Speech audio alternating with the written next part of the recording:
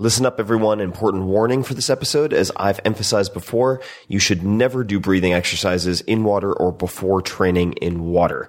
So you should not use the Wim Hof method without proper supervision, A, and B, never do it preceding training in water or in water. Shallow water blackouts can be fatal, and I've seen some very, very scary accidents in the past, including a very close friend who recently remained unconscious underwater at a public pool for almost 4 minutes and remained unconscious for 20 minutes. He has a small son, could have died in the process. Do not make that mistake. With all that said, please enjoy. So I'm recording. Could you just tell me maybe what you had for breakfast? Yeah, nothing. I had nothing for breakfast. I never eat breakfast. Okay. Only just once a day. All right. We're going to talk about that for sure. Let me just pause this. Optimal minimal. At this altitude, I can run flat out for a half mile before my hands start shaking. Can I ask you a personal question? Now would seem an appropriate time. What if I did the opposite? I'm a cybernetic organism, living tissue over a metal endoskeleton.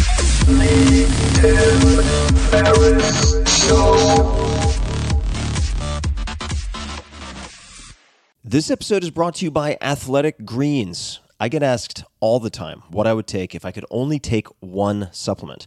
The answer is invariably Athletic Greens. I view it as all-in-one nutritional insurance. I recommended it, in fact, in the 4-Hour Body. This is more than 10 years ago, and I did not get paid to do so.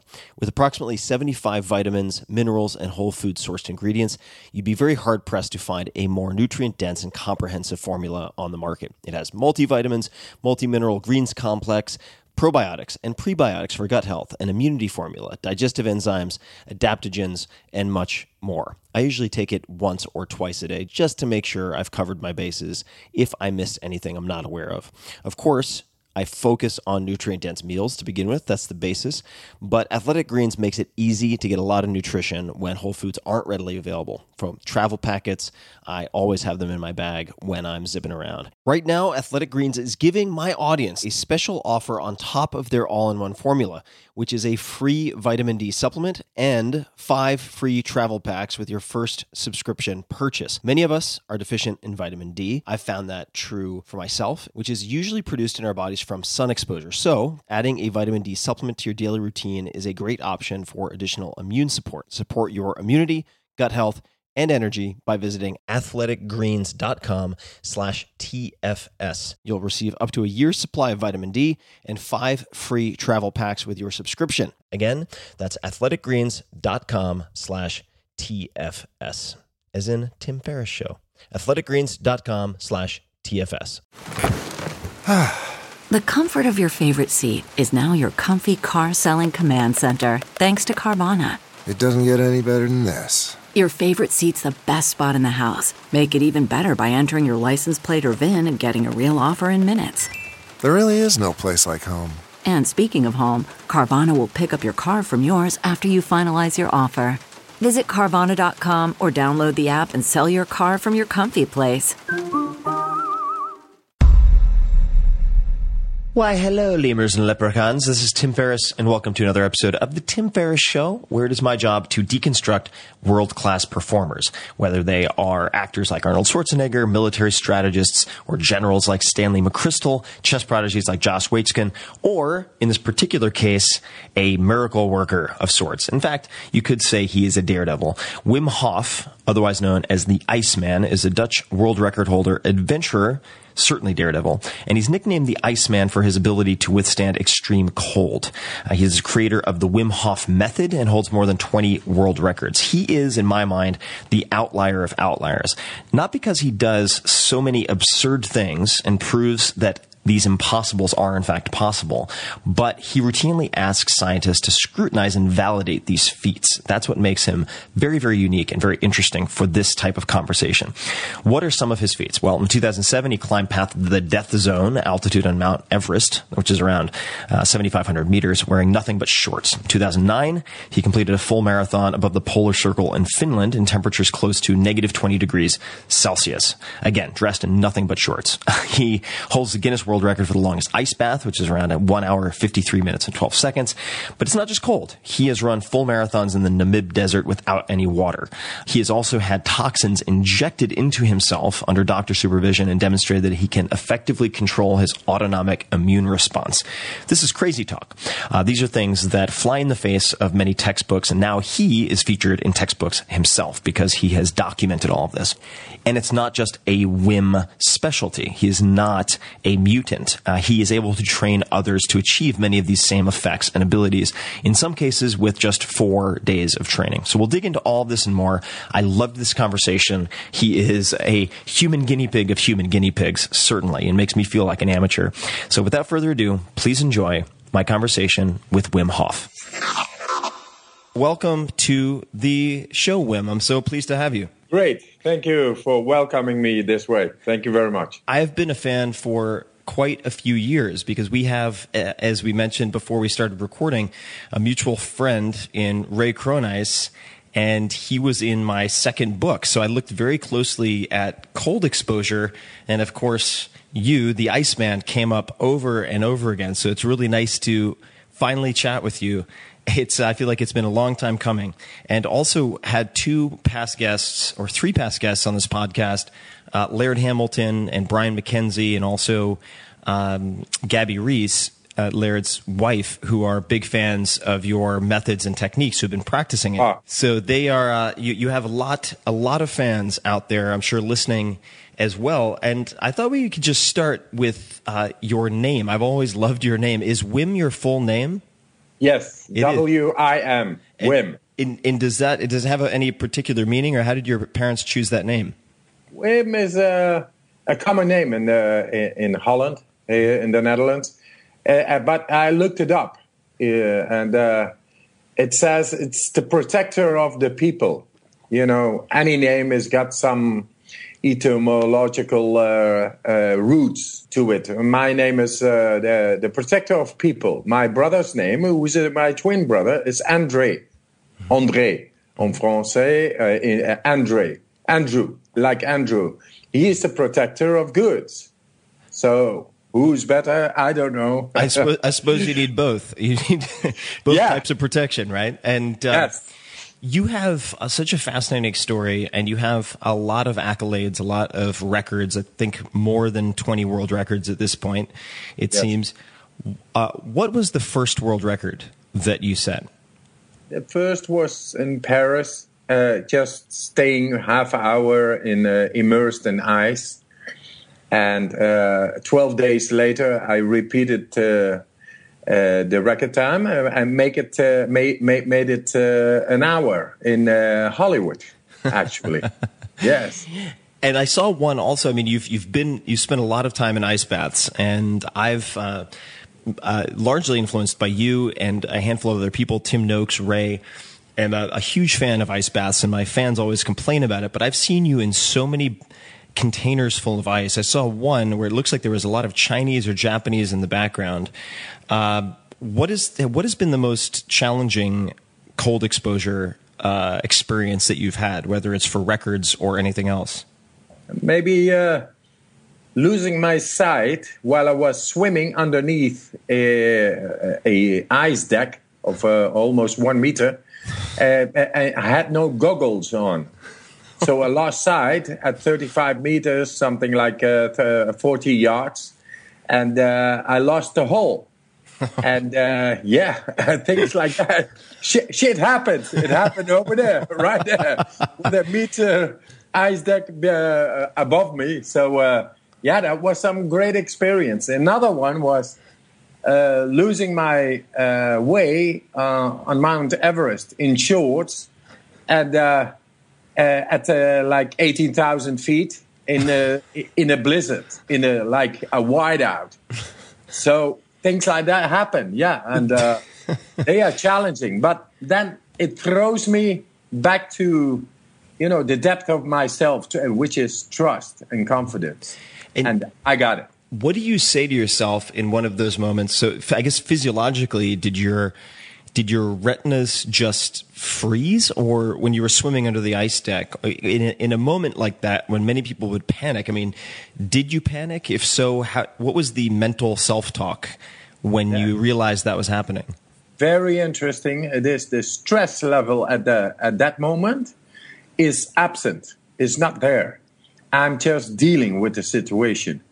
And it has been shown in the university that our stress levels, the stress hormone levels, are able to be raised lying in bed more than somebody in fear for the first time going into a bungee jump.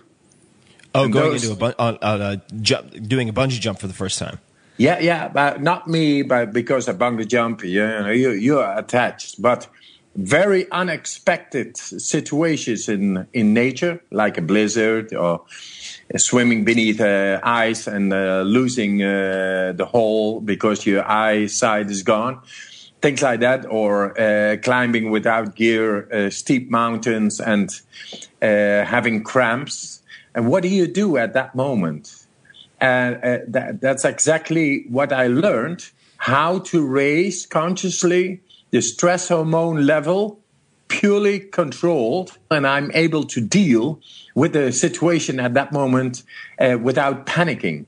And I think that's one of the crucial findings which could benefit for human mankind, as it is, very subjected to stress all the time, panicking, having fear, and all that. And I learned in nature how to deal with that. And Colt brought me that science, brought me that knowledge, wisdom, actually. And the raising of stress hormones, so controlling something that has long been thought to be part of the autonomous nervous system, something that you have no control over, right? And we'll get to the breathing, because breathing is very interesting since it's both autonomous, but you can consciously control it and practice different methods. I think it was certainly in the Vice documentary that recently came out, which I recommend to everyone, and I'll link to in the show notes. But was it in 2011 that you were injected with some type of virus or bacteria to see if you could control the immune response? That was at the Dutch, I'm going to mispronounce this, the Radboud University? Exactly. Radboud University in Holland and intensive care nuclear science. I underwent an experiment. And they injected me with an endotoxin, with a toxin, actually, which is a part of a bacteria. And that creates a very dramatic immune response. And as we have no control over the immune response in our body, they thought I was not able to do it as well as expected, because nobody showed to be able to suppress the immune response, because it is part of the autonomic nervous system. And nobody is able to do that until now. I showed that I was very able, within a quarter of an hour, instead of hours suffering from uncontrolled shivering, fever, headaches, and all that. I showed within a quarter of an hour to have complete over the symptoms, and also the cytokines, which are the inflammatory beings in the blood created by the immune response. And I showed in the blood and by blood results to suppress them dramatically within a quarter. And then they told me, okay, but you are an exception that confirms the rule, because you have been training so many years, you are the Iceman, you do exceptional features, but nobody is able to do that without that proper training of so many years. And I told them, no, I can train them within 10 days. And then the professor was really challenged, because if this group would show to be able within 10 days to be able to influence deeply into the autonomic nervous system related to the immune system, then that's for the first time in the scientific history.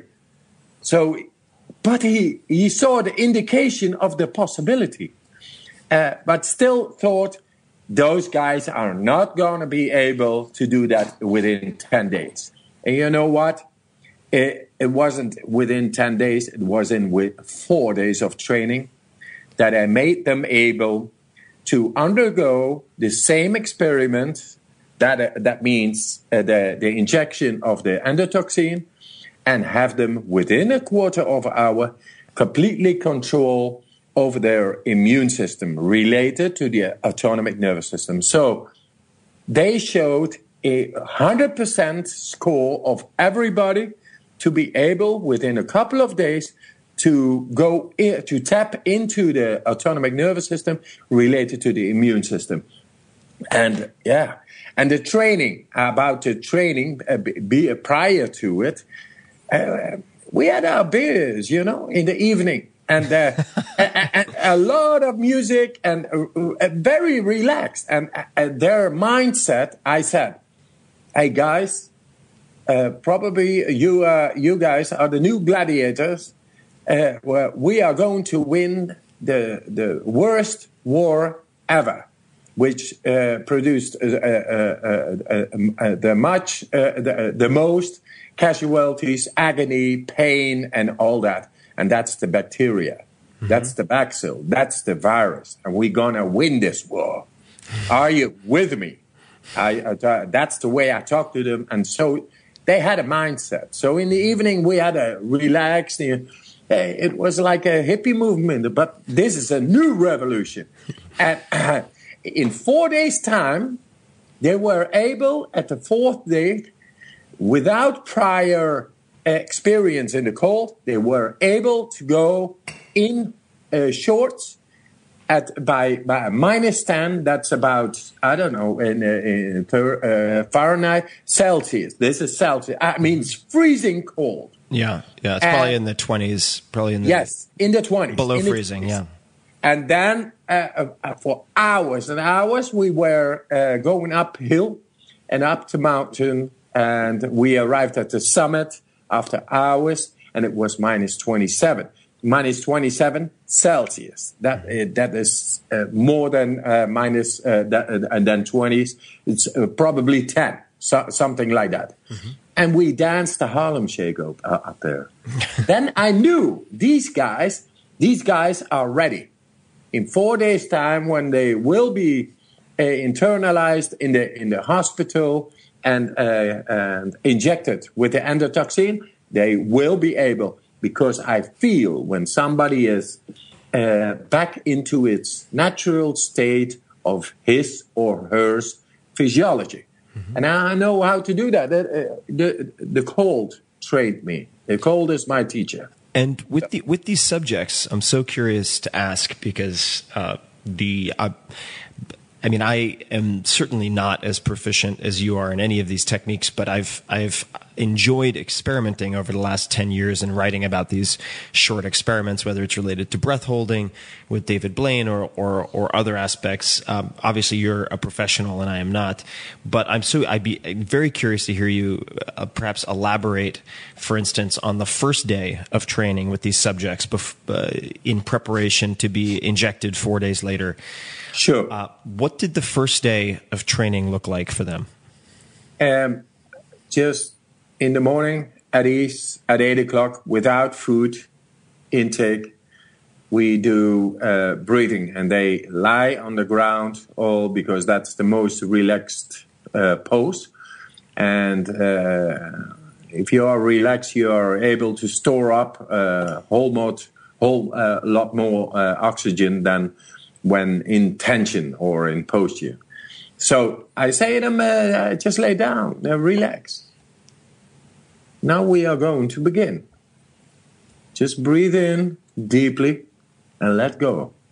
Breathe in deeply, let go. Make it a rhythm.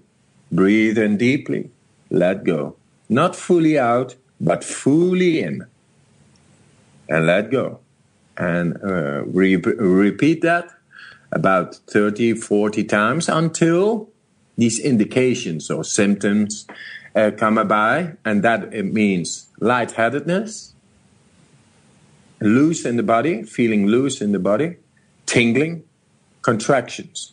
That's because carbon dioxide goes out, oxygen is roaming freely throughout the body, and the pH levels rise. They are optimized, so they get to their best condition. And that's proven. And they saw, when we do this, they saw all these results chemically. Then, once you feel positively charged with all these symptoms of lightheadedness, feeling loose, contractions, and tingling in the body, ask them, just breathe in deeply, let go. And now the last time, breathe in deeply, let go. And after letting go, after exhalation, stop. Refrain from breathing. There's no need. We get a whole lot of oxygen, and measurement devices are not able to detect how much. It's more than 100%. That's my opinion, but devices still are not able to detect that. They only can go up till 100%, as they say. But the 100%, the body is able to store up more oxygen than measurement devices of now are able to measure. Mm-hmm. So then after 1.5 minutes, then you see that the measurement device shows 100%. And then it goes dramatically down afterwards. And you're using a pulse oximeter, like something that you clip on your finger? Mm-hmm. Yes. Pulse oximeter. So you need a heartbeat. You have a heartbeat. And you have the saturation of the oxygen inside the blood, so the amount of oxygen. So after 1.5 minutes, you see with everybody that the saturation of the blood is going down. And, people with COPD, that's lung diseases and all that, they suffer from real severe COPD when they have 85. We go to 90, to 80, 70, 60, 50. People die at 50 and 40% saturation in the blood. We go past. We go even to 30, and then the device, measurement device, the oximeter, shuts down. It is not measuring anymore, but we even go past that one. Now, why don't the subjects pass out at this point? They don't pass out because they are alkaline. I see. The pH degrees are really perfect at that moment. And instead of a person who is dying, he is very acidic. Mm-hmm. So that's the difference. So because we are so alkaline, people maybe sometimes are able to pass out, but just 2 seconds or 3 seconds because they are out of their conditioned control. Mm-hmm. But after exercising, they have regained not only control in those moments and those situations. They win a new part in the brain. They get very deep in the brain, and it's all new terrain. It's like a baby. A baby has no problem with her legs, but there are no motorical neurons to the legs yet established. So we are going into different parts of the brain where the guy or the girl never has been. Right. So it's logic that people are able to pass out, but nothing happens because they are alkaline. Mm-hmm. So they just wake up, and almost always, they wake up very happy. And it's like a drug experience. Mm-hmm. So, but that's besides of the real effect I'm trying to, which we showed scientifically, is to be able to tap into the immune system in all the layers. Those are 3 layers. And normally we are not able to get into the second and the third layer.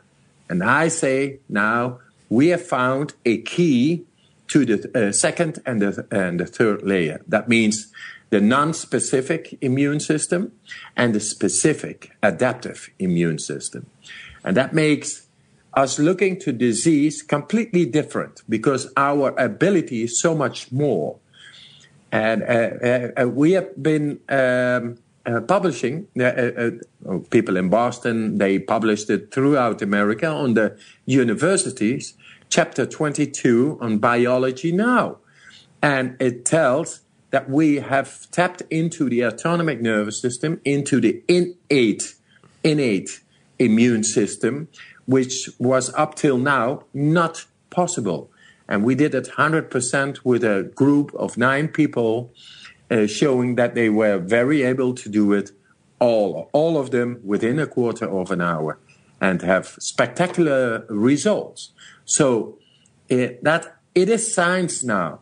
And now it needs to get to every person in the world how to tap into the deeper layers of our physiology without training, years and years and years, and being yogis or being these super athletes and all that. No, my aim is within a couple of days, we are all able to tap into the deepest layers of our physiology and reset our immune system, bring it under our will. And that's my aim. But then we make fun too and all that. But for being serious, that's my goal. Right. No, I was just going to say, I mean, it's very hard to get I think you're approaching it in a very intelligent way because it's very hard to get truly serious work done if you're serious all the time. So I enjoy, it's very fascinating for me as a teacher to watch how you coach your subjects because you use beer, you have guitar, and I think it's a very important component. It would seem to be. And I wanted to ask you about the breathing on day one, just one more time, which is, is the breathing exercise on day one something that then the subjects use during the injection or before the injection, or is it an exercise to prove to them that they can do more than they think they can do, and it's more of a confidence builder that you use to set the tone for the rest of the training? Yes, both. So it's a confidence builder and is very effective at the moment when something like an injection is coming and they know it will result in a dramatic immune response, and they have to build up and make alert their shield or their protective lines of defense, which is the immune system. Yes, so both. And is this something that you can do after the fact? So, for instance, at this point with your level of proficiency, if you were to contract a disease without realizing it and then to get very sick, would you be able to reverse that, or is it something that needs to be? Does the shield need to be activated beforehand in order for you to control that so-called autonomous response? Interesting. Very nice. It's both preventive and healing. So once a specific hormone or molecule must be generated to get to an invader, a non-self invader in the body, which could be a bacteria, a virus, or a bacille, which got through the first 2 lines of defense, then the third line is more specific. But it takes normally like weeks, or sometimes it's not traceable because an invader is mutating. But we have now a method that is able to tap into the third layer and make the specific adaptive immune system rapidly active, even after something comes in. So it's both preventive, but it is also when you feel you become sick, so an invader has gotten in, then you are still very able to restore the balance within. Got it. Yes. And if we're looking at the explanation that the scientists have at this point for your ability and your subject's ability to protect themselves or shield themselves, it seemed like one hypothesis was you being able to increase, I think, noradrenaline or norepinephrine levels in the body. Yes. Yes. Do you agree with that, or do you think there are other? Do you have other theories? I do. I'd love to hear.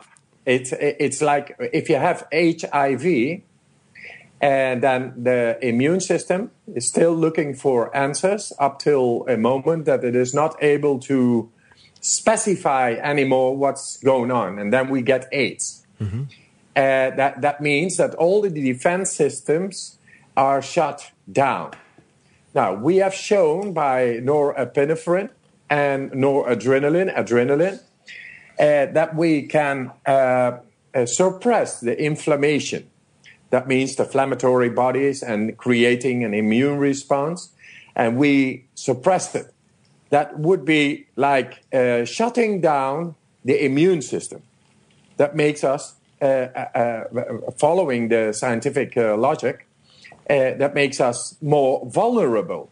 No, what we do, and they still got to find out, but I just use my natural logic, and you can read upon in the papers, that we have found a way to awaken the third line, which normally takes weeks or months to find a specific hormone or molecule, which then is going for the target cell to go on the membrane and to kill the cell. So that's interesting. It's almost like internal drug development. You're trying to find the lock that the key that fits the proper lock, but you're doing it internally. And yes. That normally takes a very long time biologically to conclude with, but you're accelerating that process. Exactly, and then these hormones are not needed anymore. Because the specific hormone, molecule gets on the cell membrane, and then all this, like fire people, which is noradrenaline, gets throughout the system, and the epinephrine as well, and they suppress the inflammation, the action, and but that is only possible when the target is already annihilated, when the target has a specific molecule on it because of the third line of defense. Right. And that's what we found. We found a way. And it's also Dr. Kevin Tracy from Manhasset, New York, who tells that. He's an authority in the biochemistry. And I worked with him in 2007, and I was able in his institute to suppress or to influence the vagus nerve, which is the vagus nerve, yeah. Yes. Mm-hmm. And now he told immunity does not come without neural regulation. Mm-hmm. They found a way. So what do you now? For instance, I did my undergraduate for a very short period of time in college. I studied neuroscience, and I remember when I was in college, there was a professor there who determined that, for instance, the neurons in the hippocampus could actually be regenerated. And this was very, very big news, because people had assumed for a very long time in a number of parts of the brain that neurons could not be degenerated or regenerated. Basically, as you got older, you just lost neuronal function and it could not be restored. Now we know that's not true, right? And so you're having a similar experience where you are proving to people that things are possible that were thought impossible. What do you think? What other impossibles do you think we will prove are possible in the next, say, 5 years in your kind of area of experimentation? Very, very nice thought and a very good question. I think depression, for example, and the brains itself. We are able to tap into the brains and do so much more, influence so much more, which is related to the hypothalamus, the pineal gland, the pituitary gland, the hippocampus, and the amygdala, the seat of emotion. All these are part and around the brainstem, which is the reptilian brain, the primitive brain. And because of our comfort way of living and behavior, this part doesn't get enough stimulation. Right, we're untrained. Yes, it doesn't get the stimulation nor oxygen. So there is a certain kind of deregulating pH level going on. It's just to a lack of oxygen. There is no action, no stimulation. So in time, it begins to malfunction, and that's that's actually a sort of a logic. So we suffer from a whole lot, for example, of depression in the Western world because we go too much into the neocortex, the superficial brain, the new brain, and we have to do all kinds of things and deadlines and worries, and we cannot stop it, and it consumes all the energy. What I do and learn is to go into the brainstem again. The simplicity of our reptilian brain, the primitive brain, the brainstem, which is related to all these beautiful glands over there, which is the pineal gland, the pituitary gland, and the controller of us, which is the hypothalamus. Right. And the seat of emotion itself, which is the amygdala. It's all there. And so I found a way to get into that and show, just by this example of ours, to lying in bed, people are able to produce more adrenaline than somebody who is in fear going into a bungee jump for the first time. Mm-hmm. You see what I mean? Right. That means fear, emotion, uncontrollable emotions and fear. We are able to control that. And that's because we tap controlled into the brainstem and produce any adrenaline or epinephrine or all these hormones we need. And it's the pineal gland finally, which is the controller of all the other glands in our body. So we are able now to tap into that. So the coming 5 years, I want to eradicate depression. I want to eradicate a disease. I know that are big words, but we are into that. I'm not only into that. Is also professors, biochemists, who stand my point. And they see it's so simple, so accessible, and so effective, but it needs to be translated into our infrastructure of thinking as well as of interests. Right. It needs to cooperate with schooling. Now we got on the university. That's nice. It's coming top down because if the U.S. universities are taking it on, then soon all the universities in the world will follow. Mm-hmm. So we find, okay, I rest my point for now.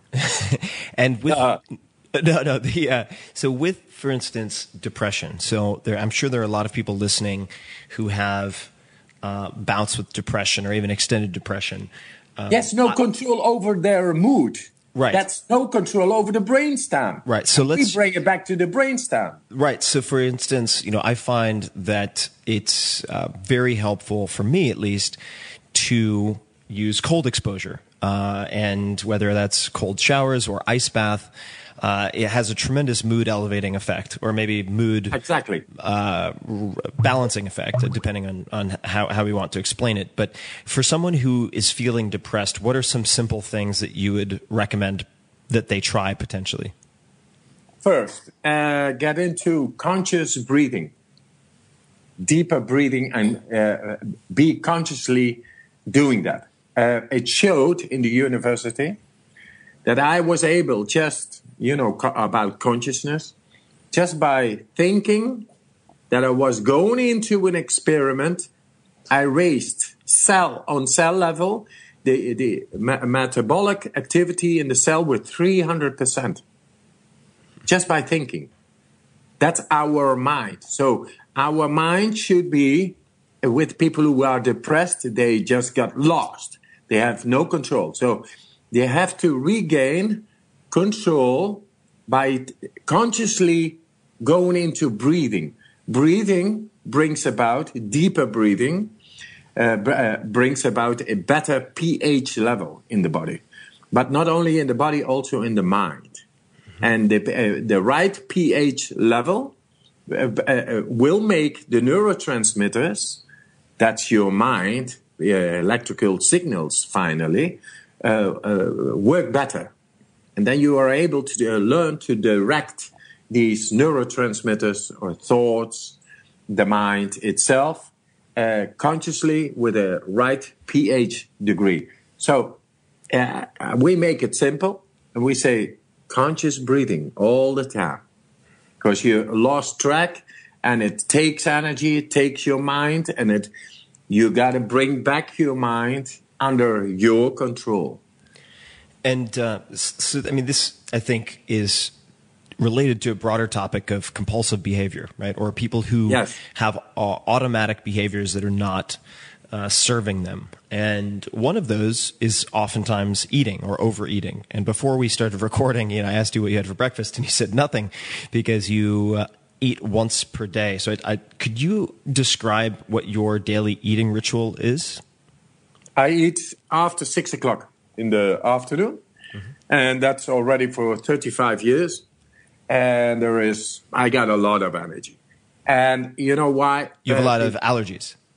No, energy. Oh, I'm sorry. Got it. Maybe allergies as well, women, Okay, just to make fun, I think you and I have to have wine next time we do this. I think it's very healthy.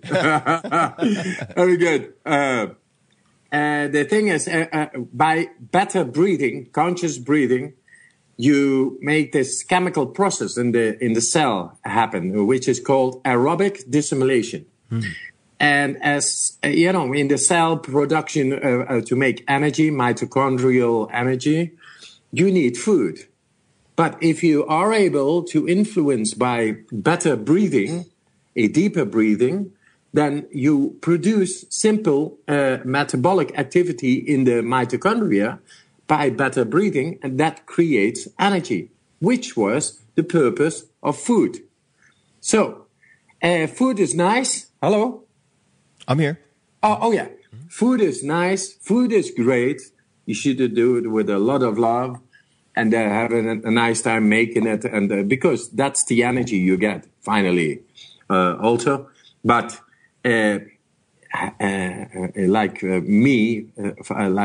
it's a sort of a fast, but I have to feel the senses really are going to be much more effective, and the cell activity is going to be much more effective, and it is using all the food. And you can eat after 6 o'clock. I can eat what I want. The other day I'm slim again. And that's making the body work. But as we eat all the day long, the body is not shutting down. It's not effective anymore. Doesn't go deep. Doesn't go into survival modus. It's not natural again. So it's beginning to store up all the fats because it doesn't know what to do anymore. Because the deeper mechanisms are not working anymore. So and how to bring that? And what do you usually? What are some typical meals that you have after 6 p.m.? That I like pasta. And I like a couple of beers too. And yeah, sure. Sounds good. The eating ritual is very interesting. I've interviewed a number of people on this podcast, including General Stanley McChrystal, who's a 4-star general, and he's also famous for getting a lot of exercise early in the day and eating 1 meal per day. He's also very well known for that. You described the breathing exercise, or some of the breathing exercises that you do. Does the type of breathing that you do have anything? Is it similar in any ways to holotropic breath work, if you're familiar with that? And I heard from someone, and maybe you can correct me if I'm wrong, that some scientists had looked at whether you were producing or releasing more DMT during some of your breathing activities. Is that accurate, or did I get some misinformation from someone? I'll just be very... Oh, no, that's a professor, right? Yeah, I don't know. Colorado, I don't know. Where. What is his name again? I don't know. He's an authority in the field. Mm-hmm. But I had a dialogue with him, and he is talking about all these, ayahuasca and all these drugs and all this, and experimenting. And I told him I'm able to produce, trigger the pineal gland in a way that DMT is released. And yes, I can make people very, very happy doing all these breathing exercises. That's true. But the purpose of DMT actually is to work out the subconscious while dreaming in the rapid eye movement sleep. And the other one is when you die, then DMT is released as well, as to make it more, happy going after. Have a nice time going to the other side, something like that. So there is a natural purpose for DMT. But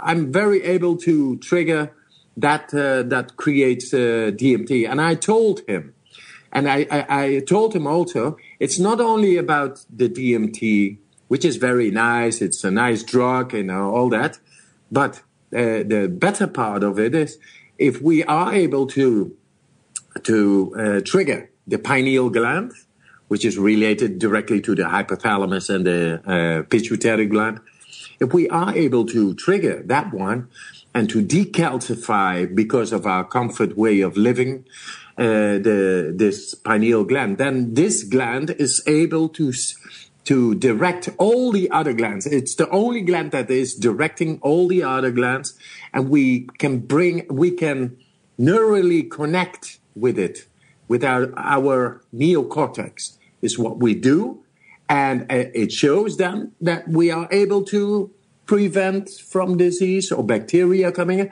because we are able to activate it much more directly. That's the main purpose for looking different at what creates disease. It's because of our pineal gland, or the brainstem is not really active anymore because it's neglected because of our comfort style of living and behavior. And we want to make a shortcut and to show it that it is simple, accessible, and effective. Well, I think that the comfort is important to underscore, because I was having a conversation with Dean Karnazes several years ago. He's a famous ultramarathoner. You guys would probably have a lot to talk about. And he ran 50 marathons in 50 days in 50 states. He's one of those guys. And he said that he lives in Northern California near San Francisco, where I live. And one of his lines, and I might be paraphrasing this, but he said, people now they confuse being happy with being comfortable, and they think being comfortable is being happy, but those are not the same thing. And I'd like to talk about discomfort for a second. So you ran a marathon in, was it Death Valley with no water? Yes, thing like that. Yeah, Namibia. Namibia, that's right. Namib desert. Even more dangerous because you have snakes and whatnot. So is it possible to so of course, when you are submerged in ice, it's been demonstrated that you can maintain your core body temperature for a very long period of time. Is it possible for you to drop your body temperature in a hot climate, or is it training yourself to withstand the higher temperatures? Yes, exactly. Both, actually. Your tolerance is rising. And that means you are able to endure a whole lot more, because you are able to influence the hormonal system in a way that neutralizes pain signals. That's one. The other one is, because of my training in the cold, I not only trained in the cold, I trained to endure impact of temperature. Mm-hmm. And those are receptors of ours, which I have trained, And then because of that, which is controlled by the hypothalamus, is the thermoregulator of our body. Mm-hmm. And because I trained in the cold, I trained the thermoregulation of the body. Then without training a meter of running, and then not drinking a full marathon in the Namib desert, in the heat, without prior training or ever been there before, I was very able to do that because this thermoregulative mechanism, the hypothalamus, I had trained in the cold, which is the temperature impact. So I learned to deal with the temperature. And you know what? And not only the temperature, which is cold and heat, but also deprivation of oxygen. That means going up Mount Everest in shorts. That means there's a very cold out there. There is no oxygen, and you need oxygen for combustion in the cell to create heat, energy, and there is no oxygen. So I learned in the cold how to deal with impact on the nervous system, on our metabolism. That means cold, deprivation of oxygen, heat, but also stress, daily stress. So the secret of our comfort, as you say, and the people they are confusing, like paraphrasing this great guy of Northern California, who is telling the truth. We are confused. We don't know anymore what real comfort is. Real comfort is the power to regulate all the impact existent in life. And that means disease, which is impact on our body, heat, cold, deprivation of oxygen, stress in general, any stress. And we are able to control that a whole lot more. And that brings about the real comfort. Because if you connect yourself with all the systems within, then you feel really good. Right. Real good is real connection. And that's something that's why all these outdoor freaks and idiots and etc. like myself are doing this. Because we just feel good about it. Well, it seems like it's also feeling comfort is, in a way, becoming confident in discomfort, right? So you have a confidence that you can handle and adapt to whatever's going to come your way, much like some of the, I suppose, elite military that I've met who are actually very relaxed. I mean, most of the high level guys I've met, because they've systematically exposed themselves to discomfort, so they don't fear discomfort, if that makes sense. Exactly. They control their stress hormone release completely.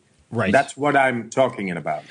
Now, you speak, how many languages do you speak? 10.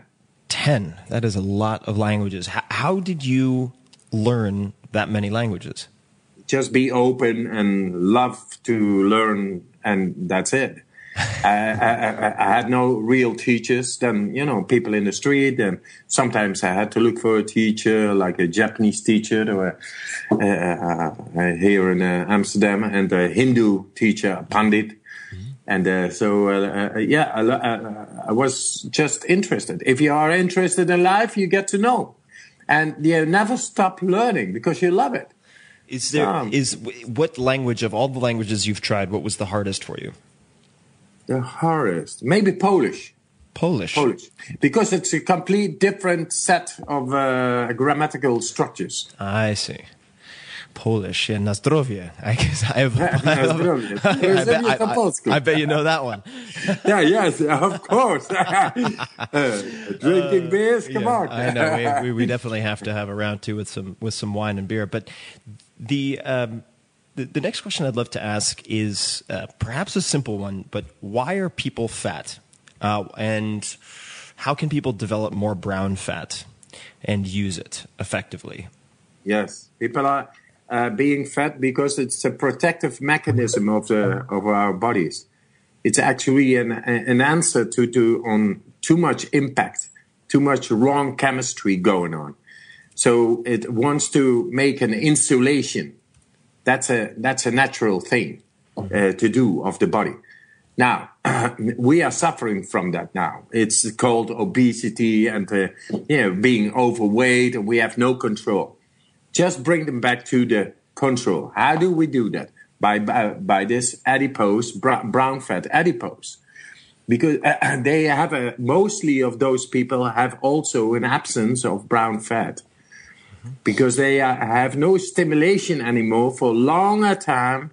And then this insulation reflex is beginning to build up and build up. But actually it is telling, hey guy, I'm trying to do my best for you, but you are not doing anything in return.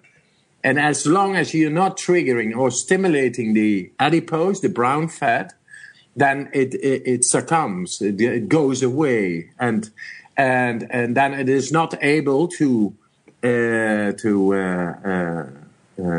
divert white fat into energy anymore. Right. So it's gone. With people with obesity, they have no brown fat anymore.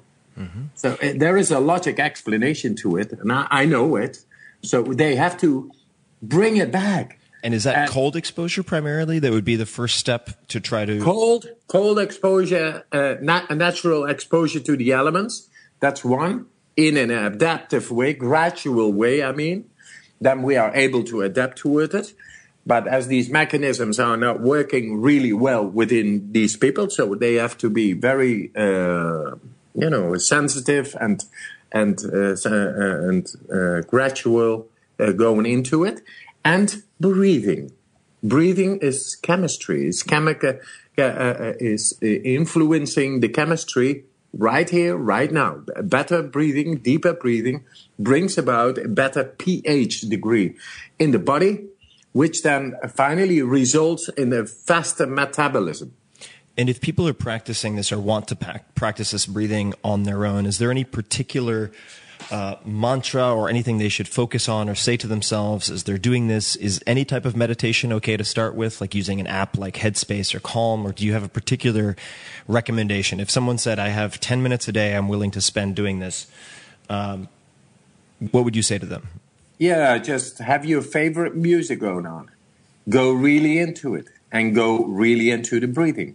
Mm-hmm. Because it's about chemical changes. And whenever you hear the right music, you are able to relax more, and more oxygen then is able to get into the body, which is finally changing the pH levels in the body to its natural state. Mm-hmm. That's what we have, because we live in such a compressed society. Too much stress going on. We do not have control over the stress. We get out of our natural state. So within 10 minutes, we are, I say within 4 minutes, just do this breathing exercise, which I teach people, and do push-ups. Push-ups without air in the lungs. You should do that. So you do that after the exhale? Yes, after the air. First, you do like 30, like I explained, deeply within, let go, deeply within. Look at the indications. Feeling loose in the body, lightheaded, contractions, a little bit tingling. That's all okay. Like 30 or 40 deep breaths, and then letting go 40 times. Then you will arrive at that being charged with oxygen, and the CO2, carbon dioxide got away. pH level is gotten up. Then you should breathe in fully. Letting go, after exhalation, you stop and you go do push-ups. And you will see you are able to do more push-ups without air in the lungs because you influenced into the chemistry. That's probably a good idea to do on a soft surface first. Yes. Just in case you decide to kiss the floor a little too hard. No, this is something that Laird and his guys have been working on as well. I mean, a lot of these guys are working in doing push-ups or stationary bike. Very interesting. They have free divers that they sometimes work out with. It's very fascinating. Great. Well, I'm going to try that. I would love to switch gears just a little bit and ask you a couple of rapid questions. You can certainly take your time. It doesn't mean you have to answer them quickly. But the first is, when you think of the word successful, who is the first person who comes to mind for you? The heart in any person. The heart. The heart in any person. That's success. Further, maybe Mandela. Nelson Mandela. Yes. And with the heart, if someone doesn't feel successful, what would your advice be to them, or what would you say to them? Yeah, just do the method. I mean, this method is shown scientifically to be able to tap into the deepest of our physiology. If somebody feels he's frustrated, it's because he is not able to tap in his or her physiology at the deepest. He has no control. That makes people frustrated. And we mirror that with society and all that, but you got your vehicle. If you are able to steer your vehicle, your body, your mind, toward whatever you feel, then you will be successful. So yes. Oh, I'm sorry to interrupt. I was just going to ask, why Nelson Mandela? Yeah, he's just a good guy. He was always smiling. He loved the women. And he stayed like 25 years believing in his case. Right. And that makes him, for me, really strong. And I love people who have faith. Simply because that's what I feel. And yes, I've been so many years neglected and mocked and all that. But I always had my faith. And now it is science. For the same, like 20 years ago, they told me, you're crazy, you're an idiot, you're a lunatic and all that. Yes? And even in my family, I was the black sheep. And right now, I'm the whitest sheep ever. So it's a lot of hypocrisy going on in the world because people do not know. But I got my faith. I got my belief. And I want to go up till the point that we scientifically show that everybody is able to tap in its endocrine system so much that depression and being unhappy and being frustrated is no longer part of humanity. It's a choice. No, this is a topic I think we could talk about for a long time. What is your favorite book, or the book that you've given to other people the most as a gift? Whoa. I never gave so many books, except for the books I'm writing right now. What do you give to people as gifts? What do you like to give people as gifts? Oh, as stones. Stones, a lot of stuff, and natural things. I give people natural things. I collect a whole bunch of things, and then 2 months later, I'm fed up with the thing, and I think this one wants to go with you. And those are beautiful stones. When I saw them the first time, I thought, "Wow, great stone, beautiful! Oh, this artifact. Oh, what great!" Wow, nice. Then 2 months later, it's gone, you know. Then I just gave it away. And so with books, the same thing. As Siddhartha and Jonathan Livingston Seagull comes to my mind.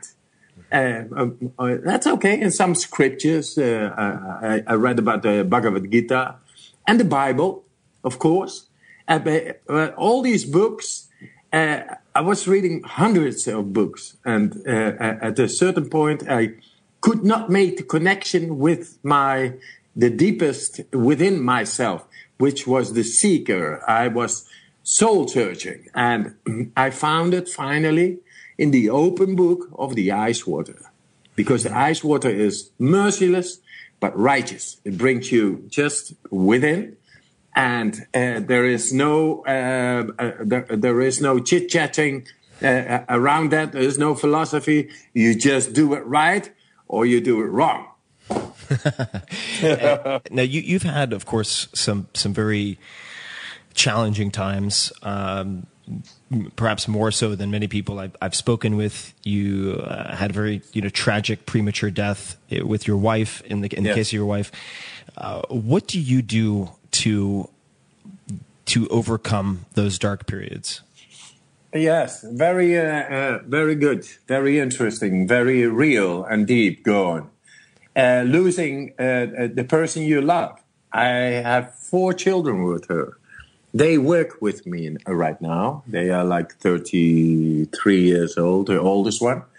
And then 2 daughters and another son. And they all work with me right now. Oh, actually, one is working right now at the Dutch Embassy in Washington, D.C. in America. But the rest is working with me all the time. So losing the love of your life, how deep can you go? And being teared apart. That was what I was experiencing at the time. But then I was the only person who was I was alone, and I had to raise 4 kids alone, and they were like 7 years old, 8 years, 9 years, and 11 years, and I had to raise them alone. So I received so much love of my kids, and I did my training. And as I told you, the brainstem is also the area of the seat of emotion, which is the amygdala. And because of this training in the cold, I could control, silence myself, and go on, and always find the energy to go on and to be a father, happy and exercising and practical and with my kids. And they gave me a lot of love. But the thing about grief and the emotion is you have to go deep, because emotion is going deep. And as we live in the comfort zone, we have no control mostly over emotion. And I tell you, there is a way to control the seat of emotion, which is the amygdala, connected to in the area of the brainstem. So I think my experience tells me discipline and believing within. There is a way to silence grieved, broken hearts, grief and hurt emotions. Yes. It's the way I did it. And It's really been fascinating for me to observe a number of people, I won't mention some of the other names, but who have used specifically exposure to the cold to, I suppose, the purity of that cold and the attention that requires, the sort of purity of attention that it requires to overcome very dark periods, or to act as a very strong component for passing through those difficult periods. It's a very fascinating pattern that I've observed in a number of my friends. I recognize it. What is your morning, the first 60 minutes of your day look like? When do you wake up? What do you do in those first 60 minutes if you have complete control over that morning? First, I begin to consciously breathe. When you wake up? Yes, and life is all about vital force created by oxygen. It's for free and it's there. And I say it's God itself. Like pneuma, the vital force, pranayama, the chi, the prana. It's all different names of God. They tell all the belief systems tell that's the vital force of any. Of life itself. Mm. So that's a very natural way I begin. Just breathe. Still laying in bed. Yes, still laying in bed, and then doing the exercise, which I explained prior in this interview, is very nice because you are still very relaxed and the body is without tension. Mm. So you then are able to go tap deeply into the system. And how long will you do that in bed, typically? Yes, stay a half hour, something like that, before going into action. Could be an hour, because it's never boring. Yeah, it really is. What would you say to someone who says, actually, I find it really boring? I'm not saying that I feel that way, but if if someone felt boring, what would you advise them, or what would you tell them? It's once again the same thing as this Californian great guy, Dean Karnazes. Dean Karnazes. They don't know what comfort is all about. Mm-hmm. So going just by breathing into the depth of our physiology is like gaining the aim of all those people going into outdoor or taking drugs or doing extremes or going for a rush. Now you are able to learn to control the depth of your physiology by just breathing properly and going into that system. And boring is something if you are doing things repetitiously, but not breaking through the conditioning. Right. And I learn people to go through the conditioning. Right. So if you have to be conscious about the activity, you can't be daydreaming. Well, it seems you just have to be attentive to your breathing when you're doing something like this. Yes. Just go into it. It's like Vipassana meditation. Mm-hmm. That's what they do. They sit and they just listen and focus on breathing. That's all.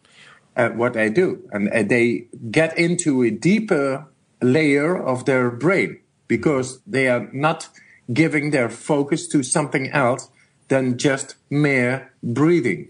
It is so simple, but so effective. I'll try that tomorrow morning. So let's say you do that for a half hour. Then what do you do for the next half hour? Nowadays, I do a lot. I'm doing a lot of workshops, lectures, mm-hmm. and I'm into science. But in between, I do exercising. I like exercising. What type of exercise if you had to choose one type of exercise or two types of exercise for yourself, what would you choose? Strength and flexibility. What would you do for both of those? Strength, for example, stay on two arms, say 4 minutes. Mm-hmm. Like a plank or just different types of poses on two arms? Yeah, with one hand or two, a plank, or handstands, or pull-ups, push-ups, of course. Mm-hmm. Those are, power exercises, or stand in a horse stance for an hour. That is sometimes just to, with stones in my hands, and I make all kinds of kung fu like movements, just make them up. But to better my the acidic processes in my body. So I go deeply into the horse stance and breathe in a way that the acid is not developing in the body. Mm-hmm. So that makes me control the body, and that feels good. And then for flexibility, all kinds of splits, and put a couple of legs in my behind my head. Things, do balancing exercises. It's nice. I maintain the body in that way. Right. What do you listen to music when you're exercising, or do you do it without music? I simply have no record systems, but right now we bought a center. Mm-hmm. So I will have my big dojo and a cascade and all that, and a swimming pool and all those things, and that I will have the right music. I make music myself. I play the guitar. I sing. Mm-hmm. I want to make a CD very soon, and people like me singing, doing all kinds of mantras because I learned about the Sanskrit and Spanish songs, English songs, and all kinds of songs. I just make up. I'm a sort of a rapper too. So yeah, I'd love to hear it. And what musician do you look up to the most? Is there a particular musician that you admire, that you would like to emulate or look up to? I like a lot of lounge, easy music. I like Michael Jackson. Michael Jackson's great. Yeah, he is. Do you have a favorite song or a favorite album? Of Michael Jackson? Yes. All the songs. This Is It. for example. It's a great Thriller. tune. Oh yeah, great tune. Thriller is great. And his voice is mesmeric. Oh yeah, totally. Yes, so I gave my son his name, which is Michael, which is one of my sons. So things like that, but also Pink Floyd, also Gypsy Kings, the fantastic, flamenco, flamenco, and all the good music. And there's a lot of good music going on, and yes. Well, I can't wait to visit the center. Is that going to be in Holland? Yes. Okay. It's for now. It's in Holland. I was looking to make a center in near San Francisco as well. I got some very good friends over there. You should. You should come out. Maybe we'll do a workshop, and I could introduce you to. I'll invite Dean as well. You could meet Dean. Yes. He's a great guy. He's a great guy. Yeah. He would love. He would love to meet you, I'm sure. Just a few more questions. I want to be obviously respectful of your time. What purchase in the last 6 months or a year of less than $100, so something you bought for less than $100, has most positively impacted your life?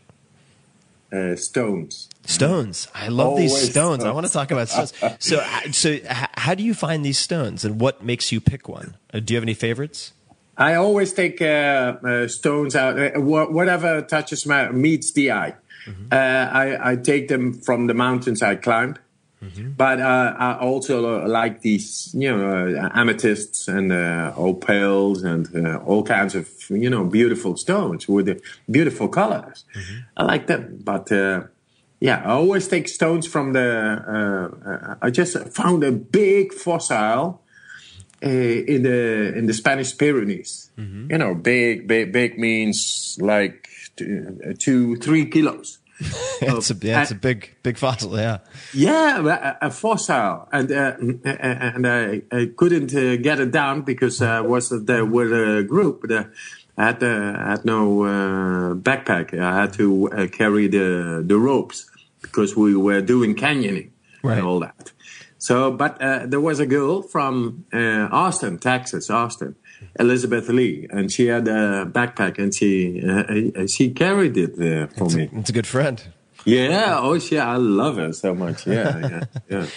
So what effect do you put that in your kitchen? Where do you put such a stone, and what effect does it have on you? Everywhere. They have a solid effect. They are simply there, and they are beautiful, and I always pass them on to other people, except for the big ones. So what advice would you give your 30-year-old self? My 30, just have faith. Just have faith. Faith, yes. That what type of faith? That things will work out. That things will be okay. Say a simple logic. Have simple logic and understand the things simply, and listen to your feeling. Listen to your feeling. Your feeling, it knows. It is simply sense making, and that if you are letting it in your way of thinking, then never lose track of whatever makes sense, which is feeling, which is instinct and intuition. Right.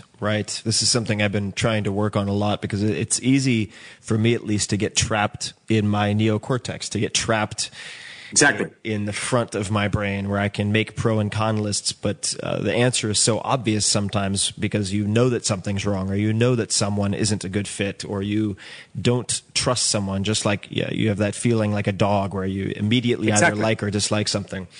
Yes. So I've been trying to train myself to go back to that simplicity. It's making sense. It can be challenging, yeah.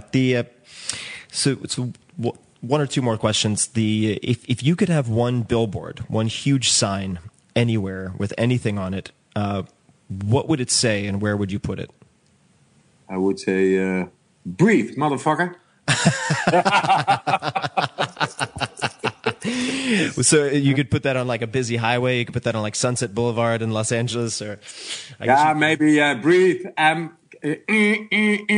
Something like that, I don't know the way they understand it, but it's really meant lovable. Right. It's really meant with strength. It is the answer up till the DNA itself. And it's not me telling that anymore. Because of the blood results, professors have confirmed that we are in the middle of DNA. And what is the trigger? Breathing. So this is so you could have it say breathe motherfucker with then a smiley face, like a smiley emoticon. That'd be perfect. Yes. So we got a T-shirt. It says on the front, freeze. It's about the cold, and that the other side is breathe, motherfucker. Well, you and I need to hang out more. This has been great. Of course, everybody listening, I'm going to put tons of links in the show notes. You should check out Iceman Wim Hof, WIMHOF.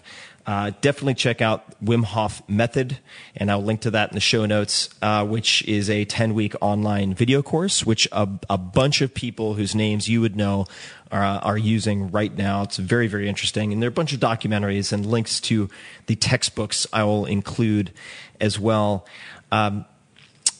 Wim, do you have any last requests or asks of my audience? There are a lot of people who will be hearing this. If you could ask them all to do something besides check out the courses and so on, what would you ask them to do? Something they could do when they hear this or after they hear it? Yeah, just pass on, breathe. That's one, and take a cold shower after a hot one. And just get into the science of this all. It is non-speculative. And for the rest, I just love you guys.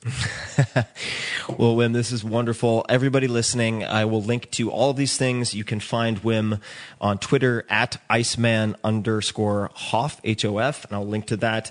Instagram, same, Iceman_Hof. Facebook is facebook.com/becoming the Iceman. And Wim, thank you so much for taking the time. This was a blast. Thank you very much. I hear a soulmate. I thank you very much. I love you very much. Greetings to Ray Kronas. Definitely. You can talk to him. I will mail him also. He loves you, and he loves your work. He loves my work. We like to work to make love happen. Definitely. Well, we'll play some guitar and have some wine, and you can. Oh yeah, I would love. Nice. I would love to get into some shorts and freeze my ass off and breathe at some point. Right on. Up in the mountains. That'd be great. So until next time, thank you everybody for listening, and Wim, thanks so much.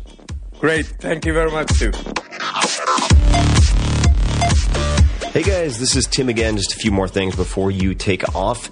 Number one, this is 5 Bullet Friday. Do you want to get a short email from me? Would you enjoy getting a short email from me every Friday that provides a little morsel of fun before the weekend? And 5 Bullet Friday is a very short email where I share the coolest things I've found or that I've been pondering over the week. That could include favorite new albums that I've discovered. It could include gizmos and gadgets and all sorts of weird shit that I've somehow dug up in the world of the esoteric as I do. It could include favorite articles that I've read and that I've shared with my close friends, for instance. And it's very short. It's just a little tiny bite of goodness before you head off for the weekend. So if you want to receive that or check it out, just go to 4hourworkweek.com. That's 4hourworkweek.com, all spelled out, and just drop in your email and you will get the very next one. And if you sign up, I hope you enjoy it.